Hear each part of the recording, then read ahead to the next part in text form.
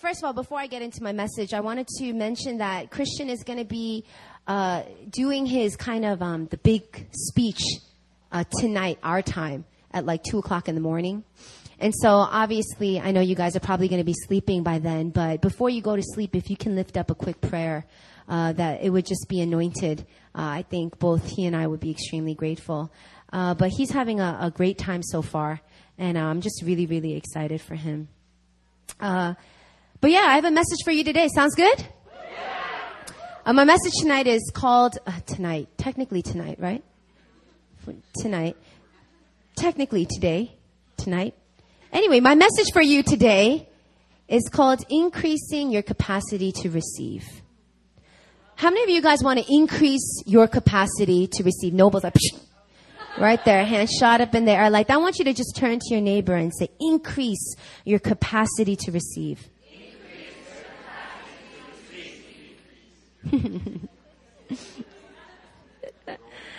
And the word is coming from 2 Kings chapter 4. So open up your Bibles. We're going to look at 2 Kings chapter 4.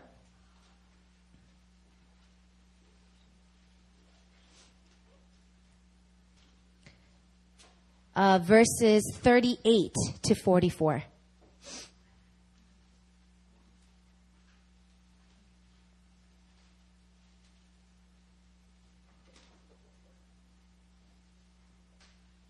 All right, if you guys are with me, you can just look up and look pretty.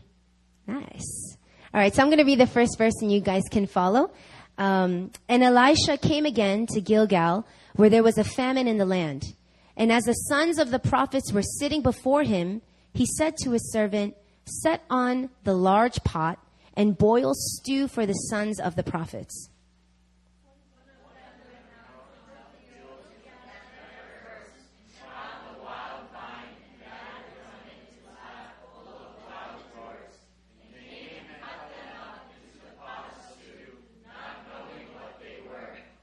And they poured out some for the men to eat. But while they were eating of this stew, they cried out, O man of God, there is death in the pot. And they could not eat it. He said, then bring flour. And he threw it into the pot and said, pour some out for the men, that they may eat.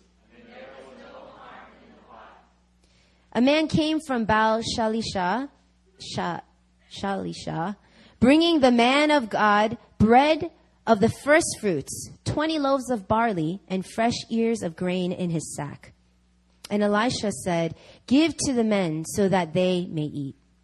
But his servant said, how can I set this for 100 men? So we would eat it, give them to the men, that they may eat. For thus says the Lord, they shall eat and have some left. So he set it before them, and they ate, and had some left, according to the word of the Lord. Amen. Amen. So we're looking here at 2 Kings chapter 4, and here is Elisha.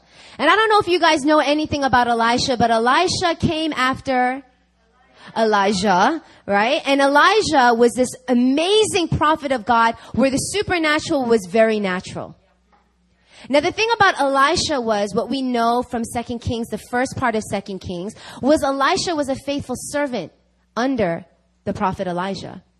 And here Elijah, I know it's like going to be back and forth, but prophet Elijah was about to get brought up into heaven in a whirlwind. And there is Elisha, right, getting ready to serve prophet Elijah. And Elijah keeps saying, okay, you got to go. All right, I'm going to go this far, so you got to go. If you look at chapter 1 and chapter 2 of 2 Kings. And Elisha goes, no, I won't leave you. I'm going to stay. And he goes to the next location. Says, you got to go. He says, no, I won't leave you. I'm going to stay. And then again, no, I won't leave you. I'm going to stay. So one thing that we know about Elisha from the get-go was he was in sonship. Was that he understood the power that came with sonship. And so it's quite important to the rest of the story because the way that Elisha thinks is crazy. So as Elijah gets whipped up into the air, getting ready to go to heaven, what happens is Elisha is right before him, and Elijah, looking to his servant's faithfulness, says, all right, what do you want? And he says, a double portion. Come on. Double portion. Basically, he's saying, listen, Elijah, I've seen you do some amazing things, but everything you've done, I want double. You guys ever watch Super Size Me? I honestly never watched it, but I feel like even if I did, I'd still love McDonald's, but that's just me personally. But it's kind of like double it. Super size me. Everything that you have done, Elijah, double portion. And as Elijah is getting whipped up in this whirlwind, he goes, okay. And then the mantle of Elijah comes down and Elisha picks it up and wears it. And mantle, for some reason, for the longest time, I thought mantle was like a mantle, like a shelf mantle. And I don't know why I thought that. And every time people talk about mantles, I just picture that. Anyway, no, it was a cloak. Okay, it was like a cloak. Just to clarify. You didn't know that, right? I didn't. Anyway, so he picked up not like a shelf from the ground, but like a coat. And he wrapped that coat around himself, Elisha. And everyone saw, man, the anointing that was on Elijah just rested on Elisha. And from that point, we see in 2 Kings the stories of Elisha, which were indeed a double portion of Elijah. So here's the context of who Elisha is. I mean, he's a supernatural God. Prophet Elijah was supernatural, but Elisha on another level. And so 2 Kings chapter 4, we're in the location of Gilgal. Now, what you need to know about Gilgal was at that time, Gilgal was suffering from a severe famine. Now, the thing about the famine was it wasn't caused because of anything else but the people's disobedience. What was going on at that hour was idolatry. Idolatry. And the king of the hour, he actually destroyed the prophets of Baal. Remember Elijah, if you guys know, had this huge shenanigan and the show out with the prophets of Baal, and they all get crushed. Anyway, that was a victory, but unfortunately, there was other things to defeat. And there was still idolatry going on, and people wouldn't give it up. And so what happened was famine struck the land. You know, the thing about idolatry is idolatry always leads to death. Just a side note. When you exalt something other than God, you're walking into the place of death. And so here is severe famine. Famine, I'm talking about death is all around you. The crops have dried up. The animals have nothing to eat. Therefore, they're skinny, malnutrition, and probably dead. And you can't even eat the animals because there's no fat, there's no meat on them. It was a desperate time. Have you guys ever felt desperate before? I'm talking desperate. And I can imagine here, the prophet Elisha is sitting with the sons of the prophets around him at his feet. And I can just imagine how hungry they must have been. They're in the midst of this famine. They probably were hungry. Have you guys been hungry before? You know, I know we understand the concept of famine, but I don't think we really know what it's like to have a famine. And I know we talk about, oh, I'm starving, but I don't think you and I know what it means to starve. And we talk about, oh, I'm so hungry, but I don't think we really know what it's like to be hungry. Listen, I'm hungry. I've been fasting, and so I'm hungry. And I'm trying not to think about cheeseburgers right now. I'm hungry. But the thing about me being hungry is I know when my next meal is going to be. It's going to be tomorrow. That's when my fast is over, and hallelujah, I'm going to go walk myself to Ponjuk, get myself some chamchijuk, sit it down, eat everything, including the meat, because I'm rebellious like that, and I don't wait like 5 days to eat meat. I'm going to eat it right there. Okay, and have a wonderful time. And so, yeah, I'm hungry right now, but I know when I'm going to eat again. And I'm talking about a situation where people were hungry, and they did not know when the next meal was going to come. In fact, everything around them said nothing is on its way. You have nothing to hope for. That's the thing about hope that's so potent, is that when you have hope for something, the pain of your hunger, it deceases. See, I'm hungry, but I can endure the pain because I know I'm going to eat. I may be going through something right now, but I can endure because I have hope that something better is coming on its way. And so here they're sitting in this place of utter desperation. And the thing that kills me is that I would imagine that they chose to hope above all things. Why? Because rather than going around and finding food, they positioned themselves at the feet of Elisha. And here are these sons of the prophets, and they're at the feet of Elisha. And they're just sitting there. Who knows what's going on in their minds? But I believe that Elisha knew, I got to feed their soul before I feed their stomach. See, this illustration is so similar to Mary sitting at the feet of Jesus. What was going on was teaching was going out. You know, there's something so powerful about hope. I'm just going to pause here for a little bit. There's a verse in the Bible in Isaiah. For those who hope in the Lord will renew their strength. And they will fly on wings like eagles. They will run and not grow faint. Do you know the power, the potency of hope? You know, when you enter a season of waiting, in that season of desperation and waiting for a breakthrough, waiting is torment if you don't have hope. You know, when we pray for things like North Korea, sometimes I sit and I try to think about what it must be like, and I can't even, my mind doesn't wrap, it doesn't understand. For a small child who is starving to death, who just does not have any hope, does not know when they're going to eat again, compared to my refraining from food. And I know very well that I'm going to eat amazing this week. Waiting without hope is torment. However, waiting with hope changes the experience completely. Hope changes your experience of waiting. Your expectation of what's to come changes your experience of waiting. And so if you're waiting for something, if you're in the desperate place and you're asking yourself, God, why aren't you manifesting? Why aren't you showing up? I want you to, even before you see it manifest, begin to change your mindset to see, God, let me expect that you're going to show up. Because when you expect, there's a spirit of perseverance that comes your way. And all of a sudden, the anxiety, the fear that's been bombarding you about your situation is now completely muffled by the silence of peace and trust and expectation. And despite the pain, you will endure. You know, the first step to increasing your capacity to receive is simply to expect. I know it's very elementary, but you got to expect to receive. You got to expect it, not hope that it possibly might, maybe, hopefully if I'm good enough, come. I'm talking about expectation to receive. You know, God is watching how you respond in the waiting. That's when your faith is actually tested. It's not just, I made it till the breakthrough. It's, what were you doing till the breakthrough came? What was the posture of your heart until the breakthrough came? What was your experience like before the breakthrough came? God's interested in that. And so you need to expect to receive. You know, one of my favorite movies is Shawshank Redemption. Have you guys ever watched that film? Oh, good movie.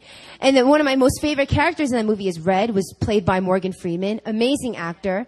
And he says this film, because that film has a lot to do with hope, actually, in an impossible situation. Okay, we're talking about jailbreak, I get that, but, you know, ignore that part. But hope, nonetheless. And there's this line that he has, and I always remember for some reason, he says this, he says, hope is a good thing, maybe the best of things, and no good thing dies. And he just sits there talking about the power of hope. He hopes. Andy, his friend in the film, hoped. His hope actually was contagious and gave Red hope. That was his name, Red, right? Yeah. That's what I thought. Okay, just making sure. Hope. And so here they're in this famine, they're in this desperate situation. And before anything else, before we go even further, I want you guys, number one, to recognize, okay, here in this place, I need to expect to receive. Basically, you're saying, I'm not going to judge this on my natural circumstances. I'm going to expect to receive. Now watch this. The sons of the prophets were sitting before him. I mentioned this earlier. In the posture of receiving what? First, not the food, but the teaching. If you want to expand your capacity to receive, your minds need to be renewed first. You have to renew your mind. See, often we find ourselves asking God for certain things and He's not manifesting it. And we say to ourselves, God, I did number one. I'm expecting to receive. How come I don't see anything happening? What's going on? And then you find yourself being disappointed, disillusioned, angry at God, when in fact God is saying you need to renew your mind because what I have for you is bigger than what you're asking for. It's bigger than that. You know, at that point, before they had their teaching, Elisha could have gave them the little bit that they had. He could have served it up and then gave the teaching. But the teaching went out first. And I believe it was Elisha's understanding that when the teaching goes out, the mindset gets renewed. Your ability to even believe God for greater things gets set into place, gets established, and all of a sudden, now you're able to receive much more. You know, earlier in chapter 4, there's a story of the widow and Elisha. And this widow was at her last bit of meal with her and her son. And Elisha says and goes up to her and goes, what's wrong? And she says, listen, my husband is dead. We have debt collectors knocking at the door. I have nothing left. This is the last meal. I'm planning to eat it and just die. And Elisha says, listen, I want you to go to your neighbors and I want you to get a bunch of jars. And then I want you to pour the very little of oil that you have and pour it into the jar. And when that's done, pour it into the next jar. So this woman goes out with her son, collects a bunch of jars from the neighbors, and does exactly that. Now get this, they begin to pour into the jar, and then that jar gets filled. And then they pour into the next jar, and that jar gets filled. And pour into the next jar, and that jar gets filled, until there was no more jars left. And he said, there's no more, Mom. See, what God is trying to do is He's trying to get you to have more jars. It's not about the fact that He doesn't want to fill your jars. He wants you to collect more jars. See, if she had gotten 20 more jars, guess what? 20 more jars would have been filled up. Do you understand the concept of what was going on in that moment? Whatever was presented to the woman to be filled up by the supernatural power of God was going to be filled. What happens is we settle for less. We need a renewing of our mind to increase our capacity for more. You know, a lot of you guys know the story between Christian and myself and our marriage and some of the conflict we had with marriage. And my mom wasn't for our marriage for a long while. And for many times I just began to pray, God, have my mom agree to this marriage. I want her blessing. I want her blessing. I want her blessing. Guess what? It did not happen. And we were praying for months. It did not happen. No sign of breakthrough was happening. And I was like, God, what the heck? I'm being faithful here. I am faith-filled. I am getting ready. We got the wedding plans. Everything is all set in order. I'm moving in faith. How come this is not happening? And God, He just convicted me one day and was like, you're thinking way too small. This ain't about you. It's not just about you. I need you to think bigger. And then He began to show me the plans that He has for my mom. It wasn't just about my mom's blessing. It was about my mom's destiny. It was about my parents' marriage's restoration. It was about their calling to what God has in store for them. And all of a sudden He said, listen, I'm not answering your prayer because I want you to get more jars. And He began to expand my mindset to believe for more. And all of a sudden I began to pray, Mom, revival, revival, revival, revival, revival. And it was only then God completely answered our prayers above and beyond. He's wanting to position you for more. You're not getting your answers because you're thinking too small. You ever thought about that? Sometimes we complain about not getting our answers and we think God is mean or God is withholding. No, it's because God is saying you're thinking too small. You know, Christian and I, we're having an interesting season. He's so busy, I rarely get to spend some quality time with him. And when we do, we try to make the best of it. And I remember a couple of weeks ago, he was we were getting ready to hang out. And we were going to go to Times Square Mall. And he went to the bathroom. He was sitting on the throne. And he had a revelation. And he came out of the throne room, came to me, and said, honey, we're going to go to the mall, and we're going to go shopping, and I'm going to buy you whatever you want. Whatever you want. Money will not be a factor. And I said, God, you know my heart. Hallelujah. Man, God, you're good. Baby, you should spend more time in the bathroom, you know. He came out, he had this like light bulb. It was like, I was like, what is going on? I'm like, where did you even come up with this idea? He's like, God spoke to me. We got to go shopping and I got to buy you whatever you want. And I was like, thank you, Jesus. And so we go to Times Square and we enter my favorite store, one of my favorite stores. I love Zara. That's just me. Oh, thank you. Wow. Michael Eden. Listen, I like that. All right. So I walk into Zara and he looks at me and goes, baby, whatever you want, I want you to get it. And so I'm walking around the store and I'm just like, and I pick up the most cheapest thing at Zara. It's funny. I know he said I could have whatever I want, but my mindset wasn't open to it. I couldn't even receive.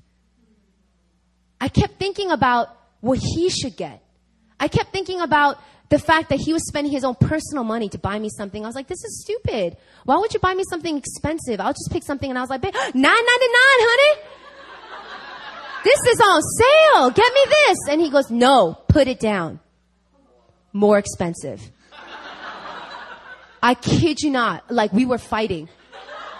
And I was like, like it was a chore for me to pick something up. But I was struggling because my mindset was not renewed.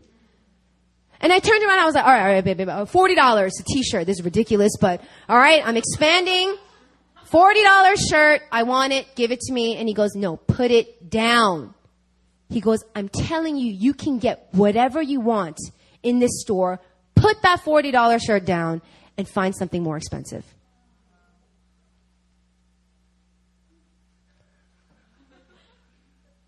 And I'm just like, you're crazy.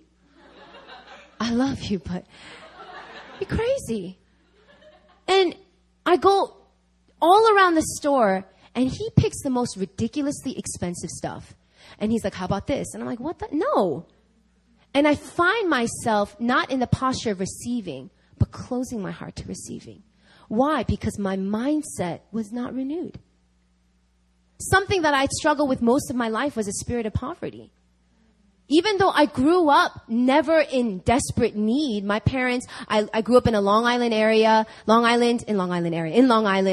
around white, Jewish, rich people. And I had a beautiful home. But for some reason, because of the spirit of the house, I always thought that we were in lack and that we were in need. And so my mindset was never, don't spend money. Don't spend money. Don't spend money. Save your money. And so I was constantly hoarding like this. You know, when you feel like you're in lack, you do this. You guys know that that's what happens? And so for most of my life, I was like this. I was so stingy, so tight-fisted. And when it came to buying things for myself, I struggled. Y'all know that I stole a lot. And that's why I started stealing. Honestly, it's not because my parents didn't have enough to give me. It's because my mindset was such in a poverty mentality that I convinced myself that I would always be in a state of lack. I couldn't afford anything, that I just resorted to stealing stuff. And so here my husband is. He's saying, listen, I'll give you whatever you want in the store. And I could not understand it. He's trying to bless me, and I could not understand it. Some of the very things that you're asking God for, he's saying, no. Go more expensive. You're saying, come on, Daddy, $9.99. He's like, no. Go more expensive. Dream bigger. He is not denying your request for more. He's saying you need to ask for even more than you're asking for. $9.99, put it down. $40, put it down. You guys must be curious what I ended up buying. Hey, you guys like my blazer? I know, right? This little pretty thing right here and a brand new winter coat, down coat. And even with the winter coat, I was like, oh, look, how about the cheaper one? He's like, no, put that down. Get the more expensive one. I mean, I know for all of you ladies, you guys must think I'm crazy. Like, why didn't I just go off on a, crazy marathon shopping spree? But it was my understanding of my husband's love. It was limited. My husband's desire to want to bless me, it was limited. In the same way, our understanding of God's love for us and his desire to bless you, we limit it. And we keep getting down and out. Why he won't give us the $9.99? I've been praying for months for $9.99. Why won't you give it to me? He's saying, because I'm not going to give it to you because you deserve the 500, the 1,000. You got to dream bigger. And so it's this renewing of the mind that needs to happen, and that only happens when you come into contact with the Word of God. And therefore, before Elisha does any miracle, he does what? He gets the sons of the prophets to sit under the teaching. Because when the teaching goes out, the mind begins to shift, and the mind begins to get renewed. And so the posture is in the place of first receiving for your soul before the manifestation in the natural. Why? Because he wants to increase your capacity to receive. Come on, tell your neighbor, you can't get that $9.99.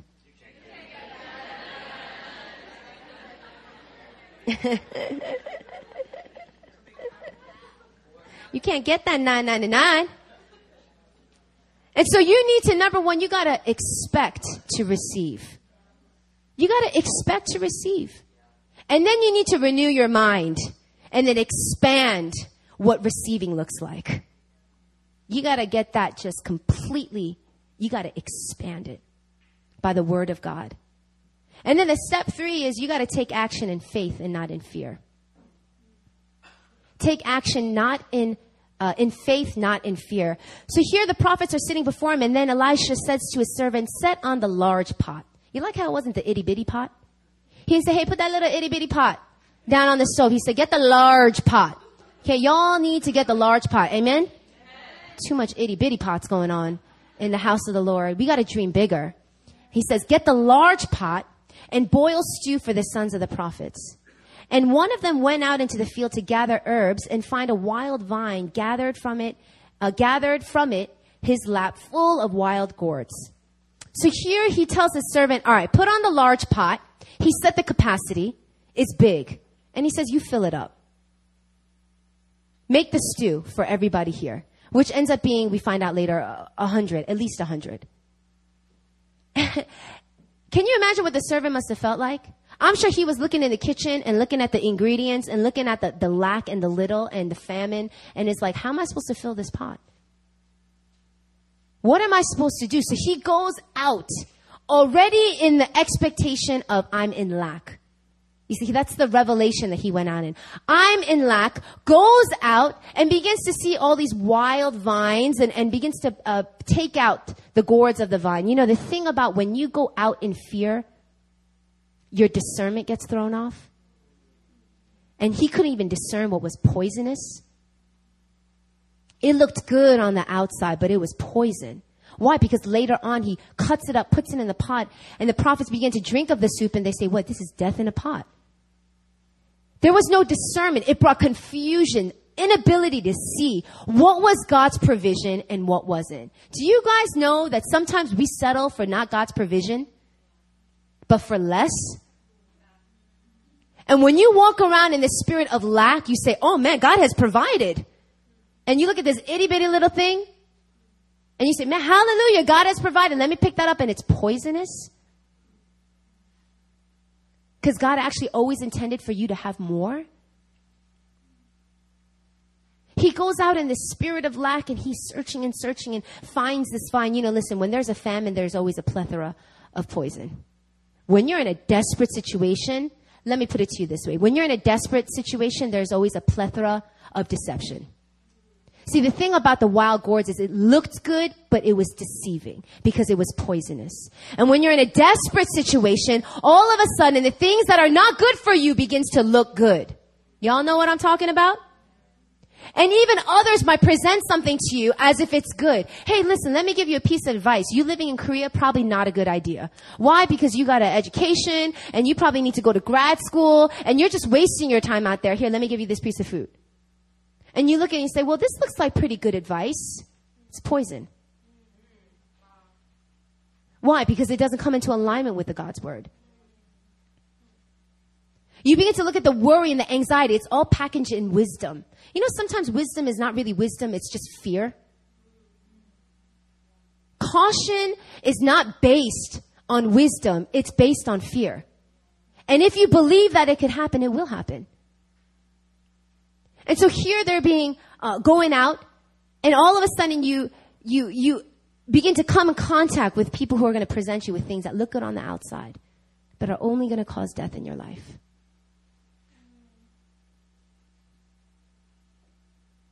Turn to your neighbor and just say, I don't want to die. I ain't dying today. I don't want to die.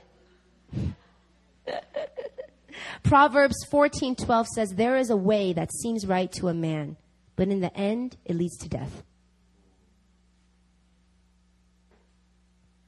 What was the servant doing? He was doing what he thought was right. It was a way that seemed right to man. He was given the order, and he was completely deceived. So what happens next then? Elisha begins to tell, they begin to drink, and the pot is death pot, whatever it was, the death pot. And he begins to, they begin to complain, hey, listen, this is crazy. We can't drink this. This is poisonous. We're going to die. And Elisha's so gangster. He's just like, bring me the pot. Oh, y'all acting crazy. Give me some flour. Like flour is going to do anything. It's poisonous. It's like, can you imagine? Like, flour, ta-da! Like, he just takes flour and boom, puts it in the pot and he goes, now drink it. And they're like, what?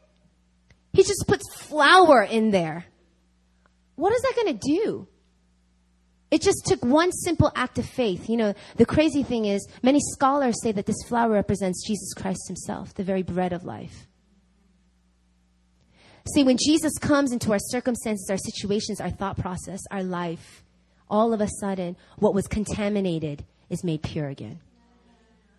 And that desperate situation that you're in, battling with the lies that are tempting for you to come in and receive it, God steps in the picture. Jesus steps in the picture, and then he begins to purify. What was poisonous to you now is a manifestation of his provision. Isn't that crazy? Elisha was like on another level.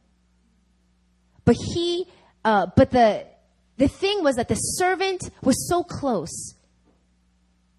He was so close. Yes, the power was in his hands for the manifestation of the miracle, but he didn't do it in accordance to God's way. The discernment was not there. You got to take action, but you cannot take action with fear. You cannot take action with fear. You have to take it with faith. You know, when Christian and I, we live in an amazing apartment. How many of you guys have ever been able to visit our apartment? Pastor's Cafe and whatnot. I mean, we have an incredible apartment. And I remember when we were apartment hunting, apartment shopping, it was like such a big battle for me because Christian kept taking us to apartments that were out of our price range. And I was like, what is your problem? I was like, do you not know what our budget is? And I kept going into these apartments, and the moment I stepped my foot in the apartment, my heart would be closed because all I saw was we can't afford it. I was so focused on the natural circumstances, the natural provision, where we were at. And so I refused to even believe for something bigger because my mindset wouldn't hold it. And so we would look at all these apartments, and then we stepped into our apartment, and even before I looked at it, my heart was closed. Because the real estate lady was like, oh, this apartment is out of your price range. Those were the first words that she says. And then I think she says how much it was, and I was like, oh. Like, okay, that's great. I completely shut my heart to it. And we walked in, and Christian's like, wow. Look at the kitchen. Look at the stove. There's a bathtub there. Look at these verandas, the views. And I was like, la, la, la, la, la, la, la, la, la. I was angry walking around in the apartment. I was like, what's the point of looking at these good apartments when we can't even afford it? Not everything else is just going to look like poo. This is stupid. And I was just upset going around in this apartment. And man, my husband was, the moment he saw our apartment, he was done. He was just like, it's ours. And I was like, all right, okay. I thought you were smart. Thought you went to NYU Stern. I thought you knew business. These are the numbers that we have, and this is how much the apartment costs. And I was just like, what are you doing? I'm like, this is a poor stewardship of our finances. This is a mistake. I was like, this is too much. Sound familiar? my Zara situation. 999. I want the 999. And he turns to me, my husband, he's so gentle and loving. He goes, get that poverty spirit off of you. I kid you not, I said that to my face just like that. He said, you better break that orphan poverty spirit off of you. And I was like, I don't like you right now. So walking away. Oh, he can be so good sometimes, and other times it's just... Anyway.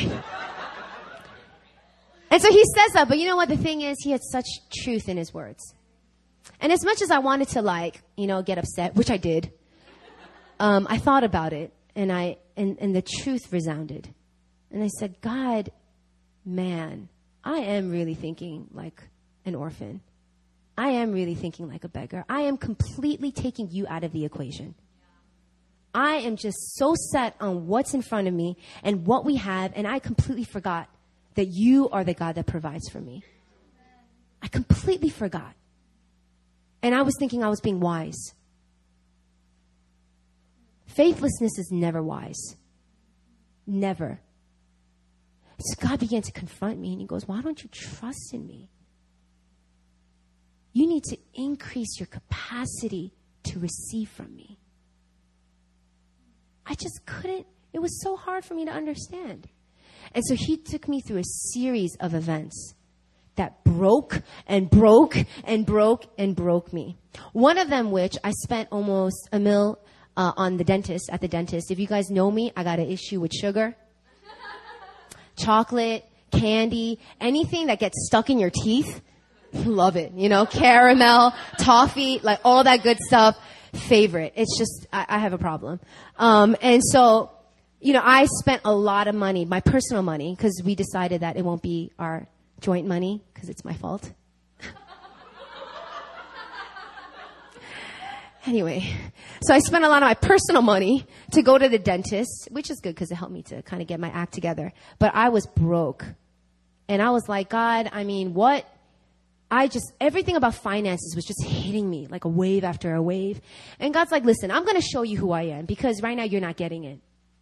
And Collide was happening.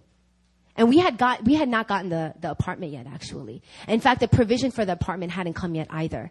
And so still in the natural, it seemed like an impossible thing. And Collide happened, and that day I decided to visit my grandma.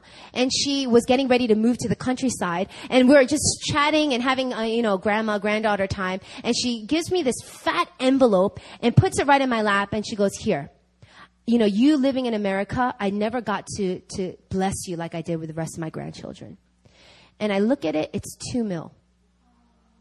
And she goes, here are the instructions with this money. I'm like, all right. And she goes, you cannot spend it on your husband. You cannot spend it on the church. You cannot give it to anybody else. You must use this money for you only. And I was like, what? Again, naturally, we'd be like, oh, hey, but it was so hard for me to receive it. Then I get to Collide, and all of a sudden someone else comes, puts me in the office, sits me down, and lays down a fat wad of cash, okay, and goes, God told me to give this to you. It was $3 million. Cash. Yeah. And she says, I want you to count it with your fingers. 1, 2. She goes, as you count it, the spirit of poverty is going to be broken off of you. 3, 4. We're going to be here all night. 5. They were, 10,000 won bills, right? Wad of cash. Man. 5 million. One day. 5 million. You know what her instructions were? Very specific. You are not allowed to spend this money on your husband, on anybody else, or on the church. You can only use it for you. I kid you not. Word for word, the very same thing my grandma said. Guess what I did? I took a big chunk of that money and I gave it to the church.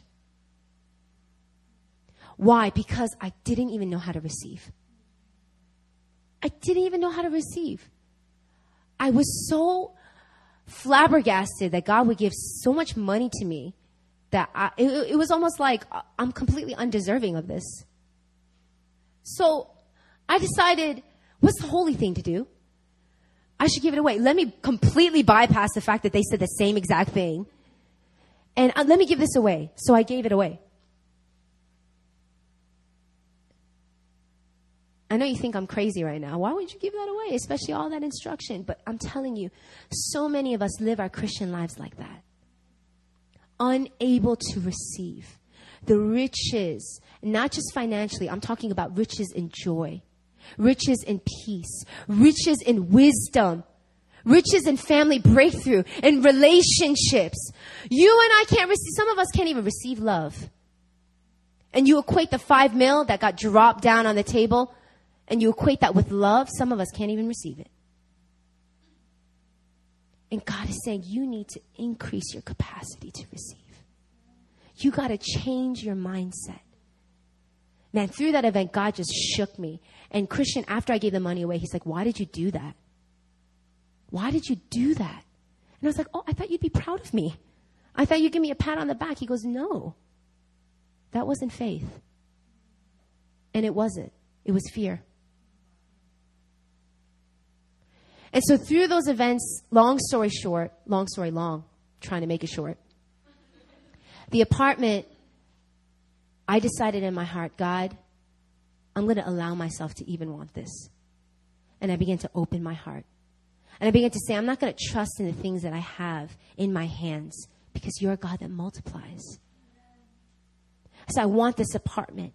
And the moment I began to say, man, I want this apartment, the provision of God came. The provision of God came, and now we're able to have that apartment and afford that apartment and live in that apartment. God wants to increase your capacity to receive. It starts with the mindset. But the thing that I loved about Christian, that what he did was, when we looked for apartments, his action was looking for apartments that were above our budget. You know that's action, right? He began to take steps of faith outside of what was going on in the natural and believe for the supernatural. We didn't just sit around waiting for something, to fall on our laps. It wasn't like that. He went out. We looked at so many apartments. We did our part. We put the pot on the stove, but we said, God, you better fill the pot. Here's the pot. You fill the pot. He wants you to put the large pot on the stove. Amen. Got to take action with faith and not fear. Now, the cool thing is, later on in verse 42, in Elisha's situation, a man comes from Baal Shalisha, so not how you say it, bringing the man of God bread of the first fruits, 20 loaves of barley, and fresh ears of grain in his sack. Listen, there's this man that all of a sudden comes out of nowhere. And where he's coming from is about, you can guess, maybe 25, 26 miles outside where they were. And here he comes, and he brings supernatural provision to Elisha. Okay, he gives his first fruits to the prophet. 20 loaves. And get this, what does Elisha do? Does he sit down, eat it, and enjoy the blessing? What are his very words? He says, give it to the men that they may eat. The key to understanding why you need to even increase your capacity to receive is because it's not just about you, it's bigger than you. It's bigger than you. It's not that it's not about you, because it's still about you. God's relationship, he wants to manifest his goodness to you. It is about you, but it's bigger than you. He wants to put you in a position where you can manifest his goodness to somebody else. And so here Elisha receives the first fruit offering from this random guy, supernatural intervention, and then he just begins to turn and says, give it to the men. He recognized that he was blessed to be a blessing. It wasn't enough. It was only 20 loaves. But as he gave it away in faith, what happened? It multiplied. And it says, in fact, that they had leftovers. This is before Jesus fed the 5,000. Supernatural provision. And guess what? It didn't multiply in Elijah's hands first. It only multiplied when it was given away. It wasn't multiplied first and then they gave it away. It was multiplied when it was given away. When I stepped into the apartment and it was finally ours and we signed the contract, and I stood there and God spoke to me so clear, you're blessed to be a blessing. He said, this apartment is about you, but it's also bigger than you. He's designed you to be the head, not the tail. To be the lender, not the borrower. And so when I finally allowed myself to receive something that was so much bigger than what I was capable of, God now positioned me to be a blessing to someone else.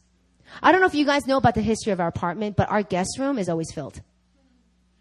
It ain't a guest room anymore. It's basically somebody's home. And when we first moved in, we housed Pastor Marcus, Pastor John, Andy. We housed one of my Emmaus students. Then we had the waves of girls. Then we had Judy, hey, still living there. Emily, who's now living there. Joanne, who was living there. By the way, I miss you, boo-boo. And she was living there for a season. All of this, I couldn't have been a blessing to others if I wasn't willing to receive first. See, we convince ourselves, and I was convincing myself, God, this is too big for me. Why do we need such a big 3-bedroom apartment? I can be satisfied with just this small size, and I'm good with that. And God's like, it ain't all about you, because I am setting you up to be a blessing to someone else. I'm setting you up to be a manifestation of goodness for someone else. That promotion at your workplace is not just about you getting a promotion. It's about you being able to make referrals for other people to get jobs. That apartment is not just about you finding a new beautiful home. It's about you being able to house in people that are in desperate situations and need a home. The things that God wants to give you is so much bigger than you. And that is why we need to increase our capacity to receive. Because we are designed to be a blessing. Because it's bigger than us. Because we're called to be like him. When my husband took me to Zara and said, baby, get whatever you want. You know what he was doing? He was manifesting God's heart to me. It wasn't really about shopping. It wasn't about making up for lost time. He wasn't trying to buy my affection. It wasn't anything like that.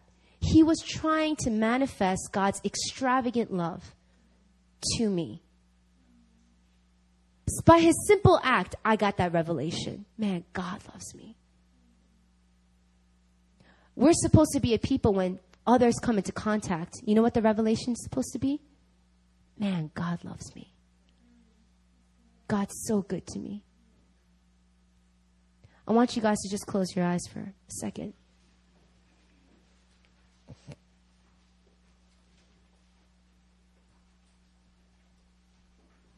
And I just feel like God wants to break the spirit of poverty in this place. Some of you guys, you're relating to the old mindset that I was sharing. And I just feel like God wants to pour out a new wine, but he cannot pour new wine into old wineskin because it will burst.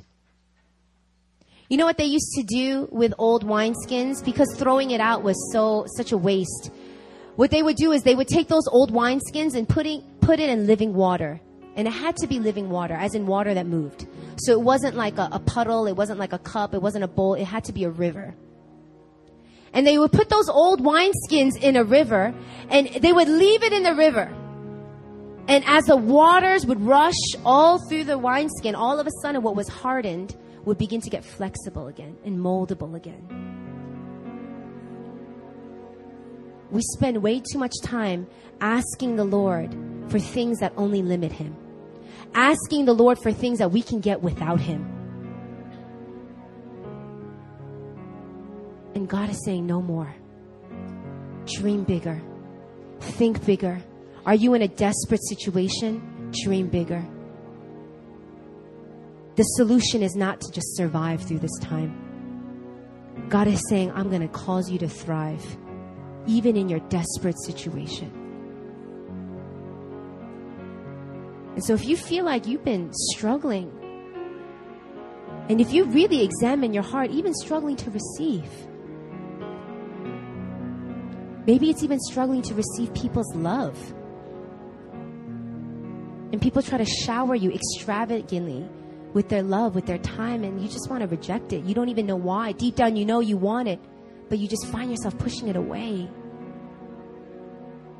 Or some of you, this is directly related to finances.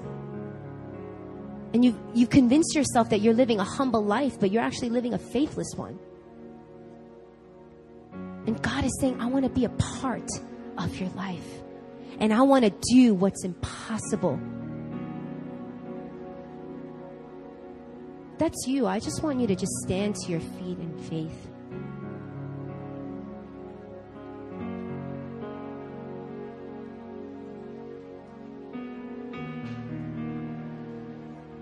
And I want you to just lift up your hands.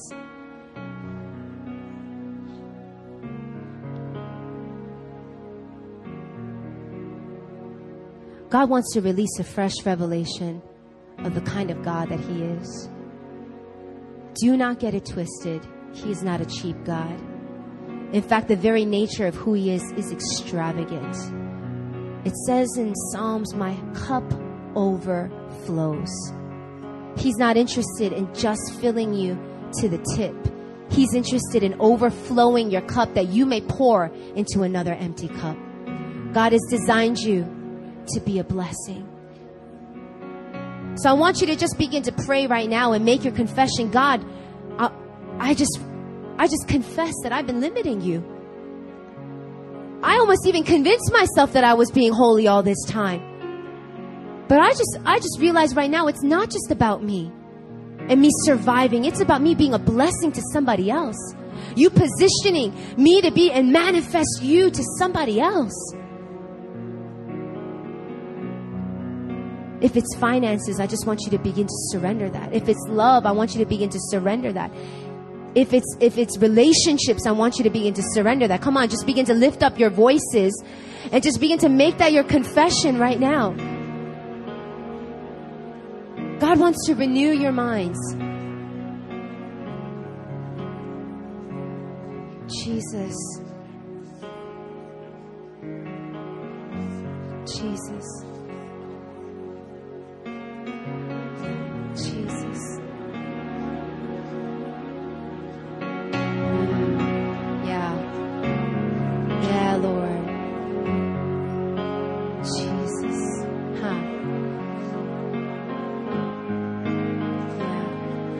Jesus.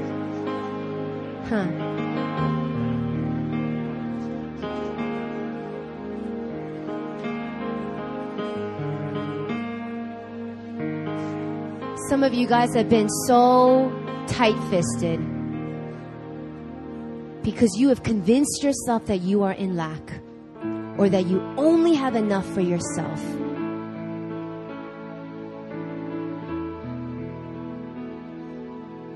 And I just feel like the word of the Lord for you is give it away and watch it multiply. You want love? Give it away and watch it multiply. You need finances in your life? Give it away and watch it multiply. You need provision? Look at the crumbs that God has placed in your hand. We look at the 5 loaves and the few fish and we say, this is all we have. I can't give nothing to nobody, God. And God is saying, give it away and watch me multiply it. Because not only will you be provided for, but those around you that need a manifestation of my love will also receive it.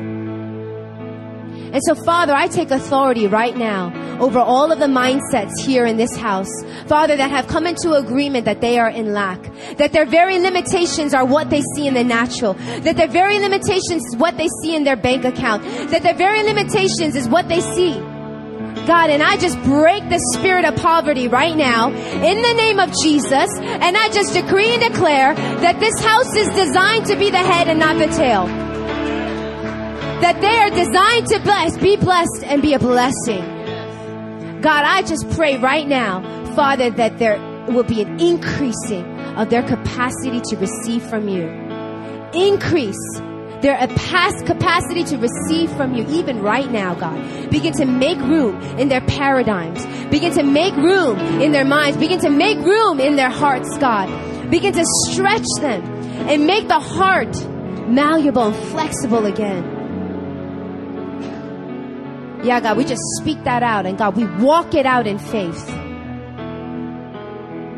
And we just decree and declare that we will dream big for your kingdom. We will dream big for your kingdom. And we will partner with you who makes the impossible possible. Yeah, Lord. Some of you, just quickly, some of you even think money's evil. You just think money is evil. You think the holy thing to do is even reject having a lot because money is evil. It's not what the Word of God says, folks. It says the love of money is evil. You know, when I was stepping into my apartment, I thought this is too good for a pastor and a pastor's wife. It's too nice for a pastor and a pastor's wife, because I was so convinced that having good things were kind of evil. I almost believed that. God is just breaking that lie right now. See, you're right. It's not just about you, but it is bigger than you.